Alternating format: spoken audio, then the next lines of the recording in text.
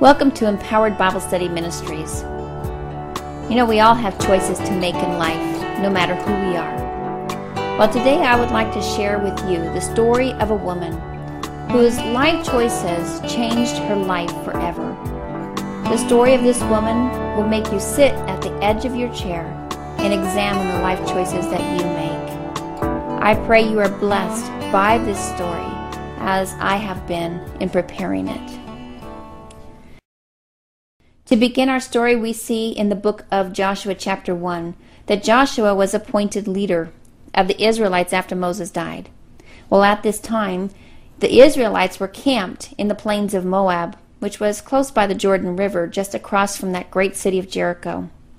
Well, as military commander, Joshua had given orders to his officers to break camp and prepare the people to cross the Jordan River.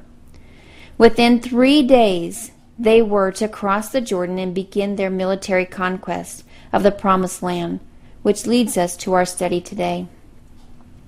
Well, prior to all the Israelites crossing the Jordan River, Joshua sent 2 spies into Jericho to evaluate the situation. Now, when the spies entered the city of Jericho, there was a sense of fear throughout the city because they had heard of the Israelites coming. Well, the spies made their way to the house of a woman named Rahab, where they ended up taking refuge. Now, Rahab was a prostitute, and as a prostitute, she lived on the edge of life. But Rahab made a life choice that would change her life forever. While she shared the general mood of fear with the rest of Jericho's population, she alone turned to the Lord for her salvation. Well, the king heard that the spies were in the city, and he sent his guards to find them. Rahab's faith gave her the courage to hide the spies and lie to the king's guard. Well, she knew that her position was dangerous. She was committing treason by hiding and helping the spies. In fact, she could even be killed if she was caught. But you know, Rahab feared God more than she did the king. You know, Rahab made a courageous decision to turn away from the evil and the corruption of the Canaanites, to turn away from prostitution. She made a courageous decision to turn to God and become identified with the people of God. So not only did Rahab hide the spies, but she helped them escape and even advised them where to take refuge in the mountains. Well, she put her faith into action. Before the spies left, Rahab thought about her family, and she asked the spies to save and rescue her and her family from the military conquest. Well, the spies instructed Rahab to tie a scarlet cord in the window to identify her house as a house of safety. In this way, the soldiers would know to pass over her house and not harm them. Well, Jericho was surrounded by this great wall, and a wall around a city in those days was fortification. It was to protect the citizens within. And Jericho's wall was so strong, as we read in Joshua 2:15, that Rahab's house was actually in the wall of the city. Now, get this picture.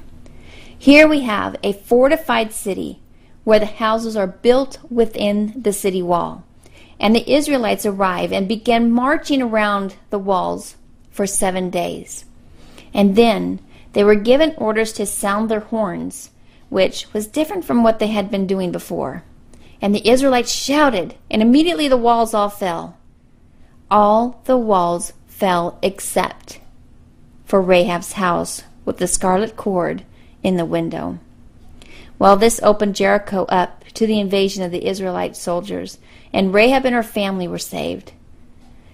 You see, Rahab demonstrated a strong faith in the Lord, and her faith saved the lives of the spies, herself, and her family. There are some strong lessons for us to learn here. We see 3 main points in Rahab's life. First, she believed in the testimony she had heard about God. Second, she was willing to help others at great cost to herself. And third, she did not let fear affect her faith in God's ability to deliver.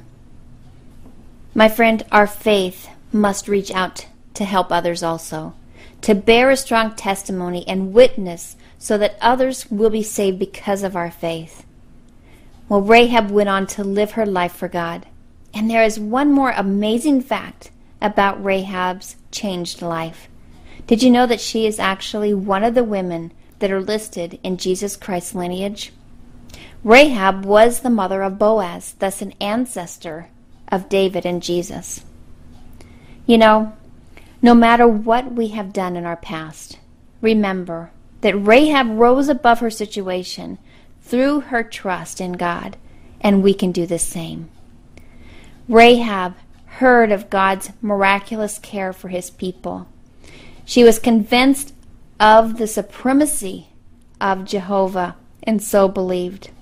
Her actions from that day showed a changed life.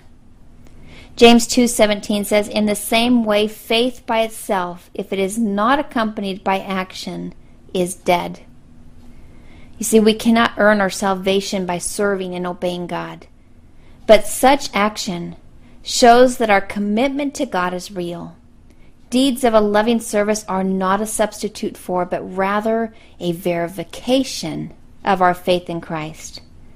So remember, my friend, God will use us in our daily lives if we are willing to be available to Him. We all have choices to make, and we all have room for improvement. It is never too late to start living for Christ every moment of every day. God bless.